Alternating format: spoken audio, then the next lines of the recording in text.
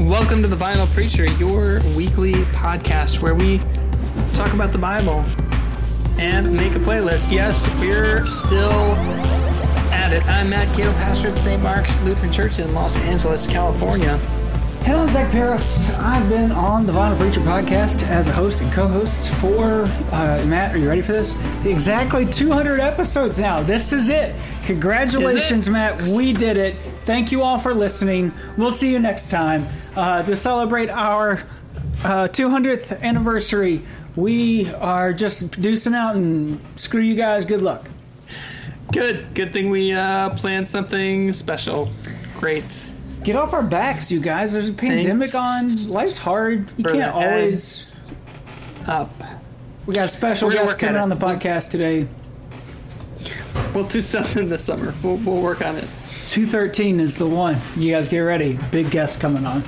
Wow. Incredible. Nadia could not be reached for comment for the 200th episode. I don't know what.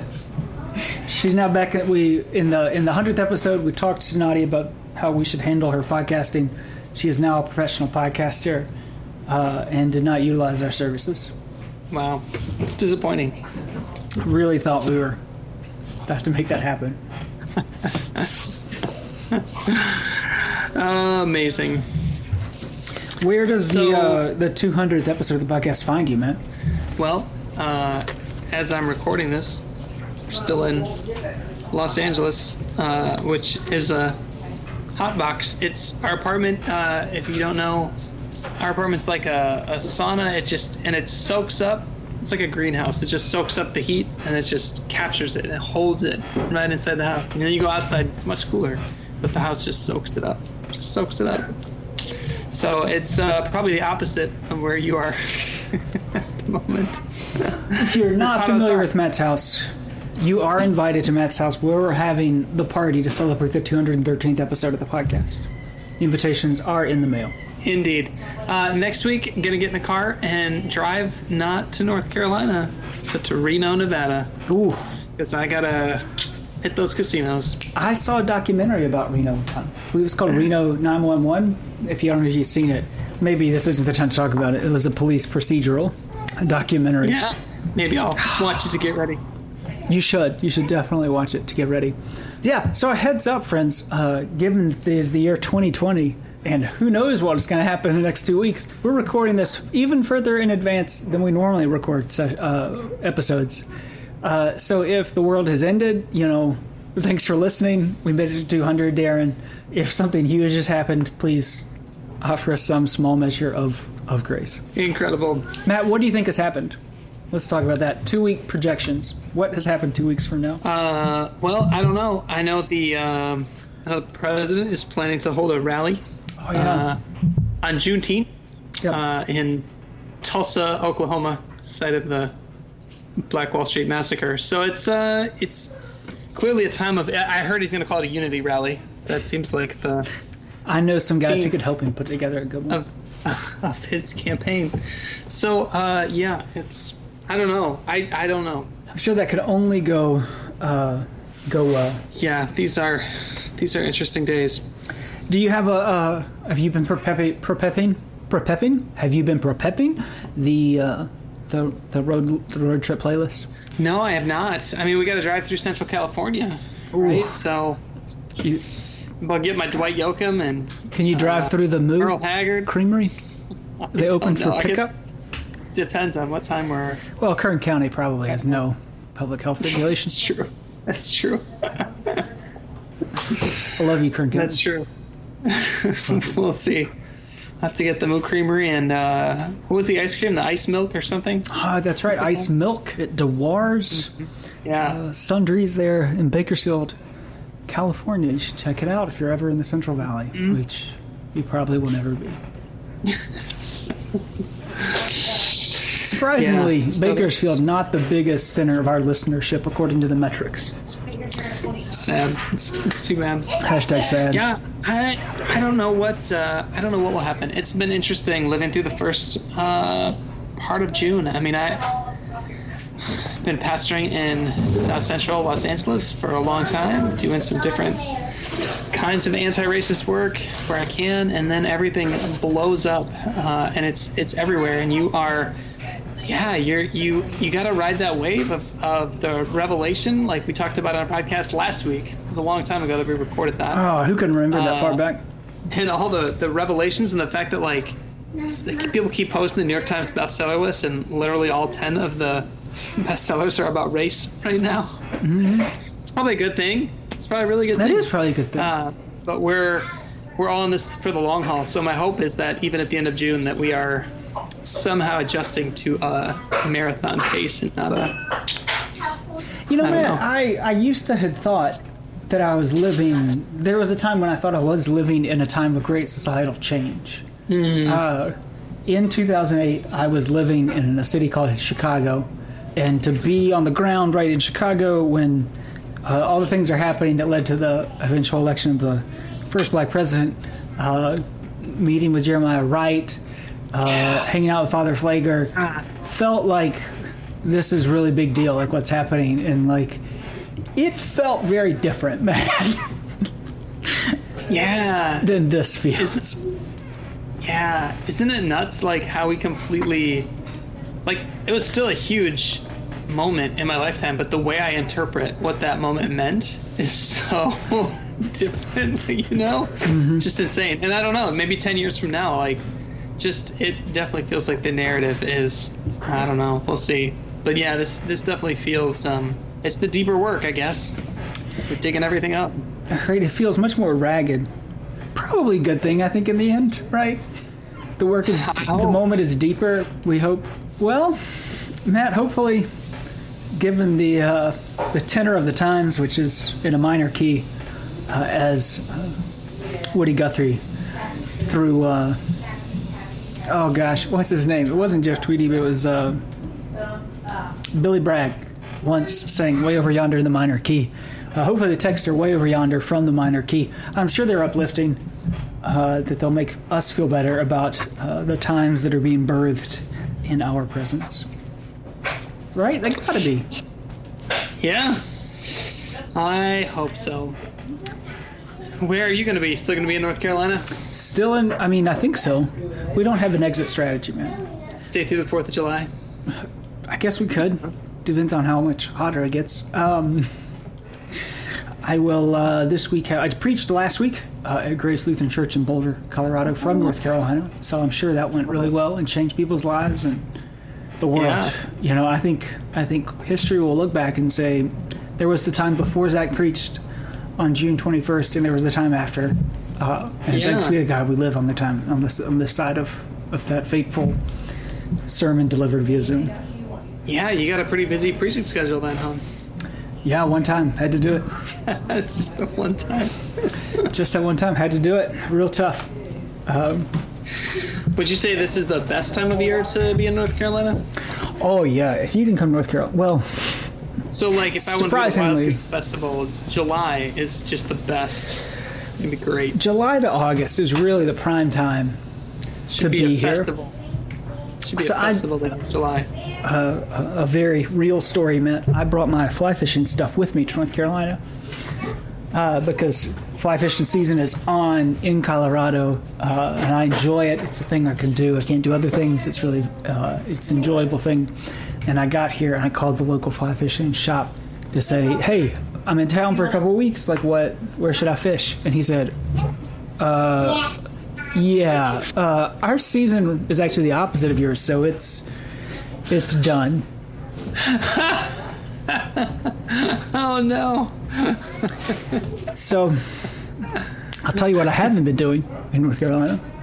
No fly fishing. Is using the fly fishing stuff I stuffed into the back of a Chevy Malibu and drove 1,600 miles. Check that out before you go. That's the thing our friend Matt Holmes also learned about fishing, except he went to Australia. This is a good time to tell that story. I don't know if we've ever told it on the podcast. Do you know that story? No. The Matt Holmes story? He's full of good stories, though. He is a good story. I did CPE with the Reverend Matt Holmes, who continues to be a hospital chaplain, I think, or hospice chaplain. He's got great gifts for it. But Matt, of course, was a child acting star. He was friends with Elijah Woods, according to his mouth. And so he made a lot of money child acting, but then that all came crashing to an end because a dog bit him in the face and he had scars on his face. So he goes to college on his child acting money at the University of Iowa. And he's watching TV one day, and he's watching the Discovery Channel, and Deadliest Catch comes on. Like the first version of Deadliest Catch. And Matt says, that looks like fun. So he gets in his car that summer, drives up to Alaska, and starts fishing the Bering Sea. And he's got a lot of crazy stories about spending the summers in college fishing the Bering Sea. He's back in Iowa City. Graduation's approaching. He's almost out of money. Watching Discovery Channel again. And when you know it, there's a special that comes on TV about tuna wrangling in Australia. And so Matt cashes in, and he buys a one-way ticket from O'Hare Airport to Sydney. He flies all the way down there. And he's thinking, he doesn't have a job lined up, but he's like, I fished the Bering Sea. Surely I can talk my way into a boat. So he gets down there, he's walking around the docks, finally starts chatting up this captain. He's like, so you looking for crew for this tuna season? And the captain says, tuna season ended yesterday. So Matt, penniless, without any job opportunities, is in Australia. And he does what anybody would do in that situation. He goes to the bar. And at that bar, he runs into a group of Australian carnival workers. And that is how Matt Holmes became an Australian Carnie. And for about a year, he works as a Carnie in Australia until he loses most of his finger, gets sent to the Carnie doctor, and then the Carnies, who are really good people, bought him a ticket back to the United States, and he enrolled into seminary at the Lutheran School of Theology at Chicago. What? That's what he was doing before seminary? That's my understanding, yes, ma'am. I would love to have seen his entrance essay. Like, I would pay money right now to see it. It's incredible. Amazing. Wow. I also would have loved to see you hearing these stories for the first time. CP, like... People talk about, maybe some of our listeners, we do get listeners, Matt, who are involved in the seminary process. So perhaps we have some CPE some folks experiencing CPE right now. And I want you to know, everybody talks about CPE in these really 87 people died, in my arms kind of way, where it's really intense. That was not my experience, Matt.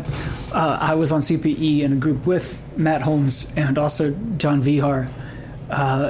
And it was much more like Scrubs, like a sitcom, than it was like ER. And mostly what we did was listen to Matt tell insane stories. And we discovered secret passageways in the hospital that allowed us to get from the chaplain's room to the dining hall without going in front of our supervisor's office. So we did very little work. And I heard incredible stories in Berwyn. McNeil Hospital. It's amazing. Yeah. That was a good summer. 2007, I think. I think that was, yeah. You were still in the city. Adam left. Yeah. He went to That's right. He did, somewhere to do CPE. Yeah. Glory days. Glory days. Pass you by. Glory days. What? Glory days text are we looking at here? Oh, Matt, what a glorious tale. A tale of God's glory. God tested Abraham. He said to him, Abraham. I love that, right? It's almost like Hemingway-esque. God tested Abraham. He said to him, Abraham. Abraham should have said, God. But he doesn't. He says, here I am. And of course, as God does from time to time, we talked last week about the weenie roast we had when our children were weaned from their mothers. Surely we each remember the time in which God instructed us to take our sons, which neither of us have, take your only son, Isaac. And it's important to lift up here when we're in stories about the patriarchs, right? Abraham, incredible character, tons of stories, right? He's really human lots of times and makes really interesting read poor choices. Jacob, very dynamic character. He changes. He does this. He does that. Joseph goes to Egypt becomes a bureaucrat, like all these things. Isaac is the lamest of all the patriarchs. He is nothing more than an object in every story where somebody is doing something to him. And it's definitely true here. Maybe that's why God says this. Take your son, your only son Isaac, who has no utility as an antagonist, as a protagonist, and go to the land of Moriah and offer him there as a burnt offering on one of the mountains that I shall show you. And so, I love this part as well. Abraham doesn't respond by saying, what? Could you say that again? There are lots of things that if I were to receive this revelation, I would respond with. Abraham responds. He sets an alarm. He's like, got it. 4:35 a.m. We're doing this. Saddles his donkey and took 2 other young men with him because he thought to himself, I don't need to respond or bargain or see if this is really what God wants me to do, but I could use 2 people to witness against me in a court of law. Real bad at crime. He takes 2 people with him and his son Isaac, and he cut up burnt offering, wood for the burnt offering, and he set out and went to that place in the distance that God had showed him. And on the 3rd day, Abraham looked up and he saw the place far away. And then Abraham said to his young men, stay here with the donkey. The boy and I will go over there, and we will worship, and we will come back to you. He lied. Abraham took the wood, laid it on his son, made him carry his own, is this foreshadowing the cross? Made him carry his own funeral pyre with him, made him carry both the fire and the knife. Again, real bad at crime. When you're about to commit a murder, don't give your victim the knife and the means for getting rid of the body. He said, the fire and wood are here, but where is the lamb for the burnt offering? And Abraham said, God will provide a lamb for a burnt offering, son. And then, this is a nice poetic line, so the 2 of them walked on together, the victim and the perpetrator. When they came to the place that God had showed him, Abraham built an altar there and laid the wood in order. And then he just bound his son Isaac, who was totally cool with it, and was like, what are you... He did not say, what are you doing, Dad? And just laid him on the altar. Isaac is essentially like one of those, like a full body pillow. That's all he is. You can bend him up, you can bind him, throw him on a fire, whatever you want to do. Then Abraham reached out his hand and took the knife to kill his son. Again, his son did not say here, what are you doing, Dad, taking a knife to kill me? Instead, he gets interrupted by the angel of the Lord who called and said, Abraham, what the hell are you doing? And again, Abraham said, here I am, about to kill my son, just like you said. Do not lay your hand on the boy or do anything to him, for now I know you fear God, since you have not withheld your only son from me. And Abraham looked up and saw a ram caught in the thicket by its horns. And Abraham went and took the ram and offered it and killed it instead, as a burnt offering instead of his son. So Abraham called that place the Lord will provide. As it is said to this day, on the mount of the Lord it shall be provided. The good news of Jesus Christ proclaimed in the Torah, Matt, obviously. What a story. Yeah, it is. So you said Abraham doesn't try to bargain or argue with God, and that made me think for the first time that isn't it Abraham that tries to bargain with God over Sodom, right? Where he's like, yeah, you would think this is the great bargainer. This is the one who tries to bargain with God, but when it comes to his own son, he's like, all right. Okay, I guess I do this. I never liked him anyway. Wow. Incredible. Sarah also absent from this story. Yeah. Although I believe she dies when they come back. As soon as they come back, she's... Mm-hmm. She's 8 trillion years old, I believe, at this time. Yeah. This is also a vigil story, right? It is a vigil story. When you talked about foreshadowing, it's so much foreshadowing that it is literally one of the 12 stories. Mm-hmm. One of the 12 stories that Clark read in front of his fire. Ugh. Maybe, I can't remember. And pool. I don't. There was so much. So, Matt, here, I'm sure I've done it on the podcast before, here is my sacrifice of Isaac. Hot tickety take. The only way this story makes sense to me is through the lens of depression. Because when I have been at the very bottom of depression, anxiety, the issue is that I'm very certain of things. That's the problem. I know that if I do these things, this will fix everything. But it turns out I'm very often should not be certain of things. The things I think I'm certain of are not true. And so for Abraham to hear very clearly this call that is antithetical to everything, most of the things that we know about God, and to immediately follow through on it, again, sets up God in a way I suggested last week as perhaps this is not the voice of God. And that the good news in this, for me, is, and this is a piece of how this story has been redeemed for me, is in terms of the substance of the story, that clarity comes to Abraham only in relationship to the rest of the world, to the earth, to the dirt, because it is only when he is connected to that thicket that he sees the ram, that he understands more clearly what it is God is calling him to do. And the good news in all of that is that was available to Abraham always. The earth was always there. It is a source of grounding and reorientation that is always made available to us, that is made, it is the way that God over and over again makes God's self known to us, whether through the vigil stories, the fires of Shadrach, Meshach, and Abednego, taking your shoes off to walk on the dirt, the burning bush, the flood waters, the waters of the Red Sea being parted. It is through these very elemental forces where clarity is only in connection, in relationship with those elemental forces, that God's will is made clear to us. Amen. I like it. There's no easy way into this, but I think, I think that's the way to go. I can't remember the Kierkegaard. Is it Fear and Trembling that deals with this? I believe so, yeah. Yeah.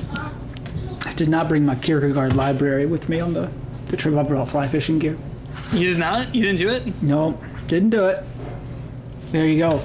Matt, let's all sit back. This is one of those Sundays you want to tell everybody to sit down, because we got a long gospel to get through. 2 verses, 3 verses? I think it's 3. Jesus said to the 12, "Whoever welcomes you welcomes me, and whoever welcomes me welcomes the one who sent me.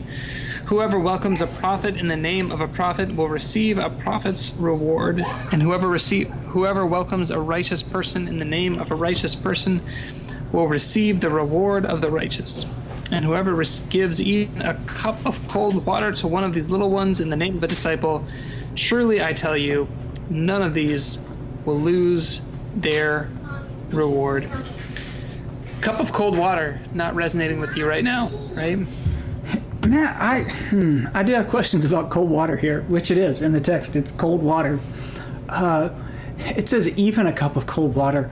My expectation is in the ancient Near East, cold water would be hard to come by, given that it's in the desert and hot, and they don't have like snow melt or any ice or anything. Even a cup of cold water. I'll take a cup of cold water. I've been to the Dead Sea. It's hot, man. That water's hot. Give me the cold stuff. You can't just, you don't think they just took some ice out of the freezer? I guess they could have done that. You're right. I didn't think about that. What do you think? Why do the lectionary writers, who include 30 to 40 verses at a time in the midst of Lent, have 3 verses here at the end of June? Matt, they're just messing with us, man. They're listening to the podcast, and they're like, hey, these guys like stories. Watch this. We're going to go 8 weeks without a story. I don't know, Matt. I mean, I think the only really kind of interesting thing I have for you here is that welcome could also be translated as receive. And I'm it makes me think of a story that somebody in our preaching class shared that I still think about, and it's actually pretty good. I don't know how Charles Featherstone. I don't know if you I vividly remember like the first sermon he preached in preaching lab. It was one I vividly remember because Charles could be a very powerful speaker of words and had a powerful presence about him, and did not do much lightly. But it was all about the importance of receiving hospitality, how important it is to not just give hospitality, but to receive it. and he talked especially about, he told a story about being, Charles has a crazy story. I mean, if we're telling Matt Holmes stories, one day we'll have to tell Charles Featherstone stories. Before coming to seminary, he was like a journalist in the Arab world, and he talked about being in the Middle East and someone like castigating him because he refused to take like a food offering from someone because he felt like, I don't need this. But the person was like, no, you're denying them the ability to like offer hospitality, and that's insulting to them. It is your job to receive the hospitality. So I think there is a way that I could tie that into what's going on in Genesis here. That Abraham, the certainty that Abraham has, I could also criticize as a closed offness. You need to be open to receive the thing that God has already given you, to be open. How did you not see the ram in the thicket already when you're setting up there, right? Like, I don't believe that it magically showed up, right? I think it was always there, but that Abraham was closed off to us. And so this news of welcome is not just, right, the need to be welcoming to people, but to be open to receiving what is already, I mean, it leans into the whole, like, there is enough already kind of a deal. Amen. Yeah. You could also play with and trying to tease out what exactly is a prophet's reward. That doesn't sound like something I want, to be honest with you. No. Yeah. Right. It's not a new car. Yeah. It doesn't seem good. It's a Christmas bonus. Doesn't seem good. Yeah. Maybe I'd pitch that in the midst of this time of revealing as receiving the things that are being spoken, receiving that as an act of, as an offer, like that's the offering, and that for some of us, what we have to do is receive that. I don't know. Maybe that's a way in. I like it. Maybe that's a way in if you want to be timely. I think it can work. And if I was going to go with an image, like, man, it is true. I laugh about the cup of cold water, but I think that it's a striking image. And if you thought of the cup of cold water on a hot day, that's what the gospel feels like. That's an image you could work with. I would think most congregations could tap into that one. It's a pretty universal feeling. Then do something interesting with it, preacher. I'm not going to tell you what that interesting thing is, but you can do it. Because we're on vacation. But we carry on. We give you an award-winning podcast even when neither of us is preaching. Are you preaching this week, Matt? You're not preaching this week, are you? Yeah, probably. Oh, well, 28. Yeah. Great job with vacation, Matt. Yeah, it's hard to. It's harder than ever to take time off because I'm the only one that knows how to work all the Zoom stuff. Yeah. But I can do it from anywhere, so why not just keep working? It's easier for me to do it than to find someone else to do it. It's a terrible excuse. Terrible, but true. I understand. What are you going to be listening to while you work during vacation? Do you know what else I started doing? This fits with the first. You got an album? But I also decided I was going to start listening to The Roots, who I realized have not put out an album since And Then You Shoot Your Cousin, which was back in 25. That's insane. Why don't they put out some music? They play every night with Jimmy Fallon. I don't understand. Come on, Questlove. He was just on Sesame Street the other day.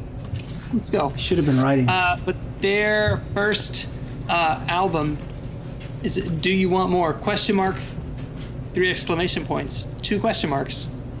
And another exclamation point. It's called Do You Want More? And I'm just doing albums right now. That's what I'm doing this summer. And that's the first album from The Roots. So you have the roots of the scriptures here in Genesis, the first book of the Bible. First album from The Roots. So there you go. Matt, I really wanted to put this song on the playlist this week, but I'm not. Is that Nas's first album, Illmatic. I found the Rolling Stones list of the 100 best debut albums, and Illmatic was pretty high up there.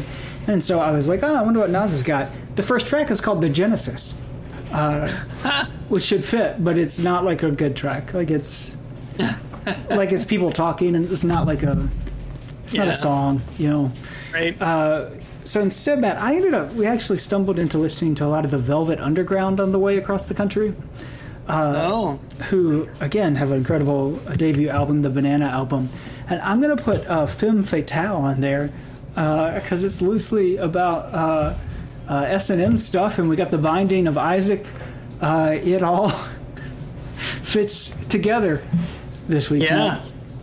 There you go. Another killer, and I get to do it because this is the 200th episode. Debut album was R.E.M's Murmur.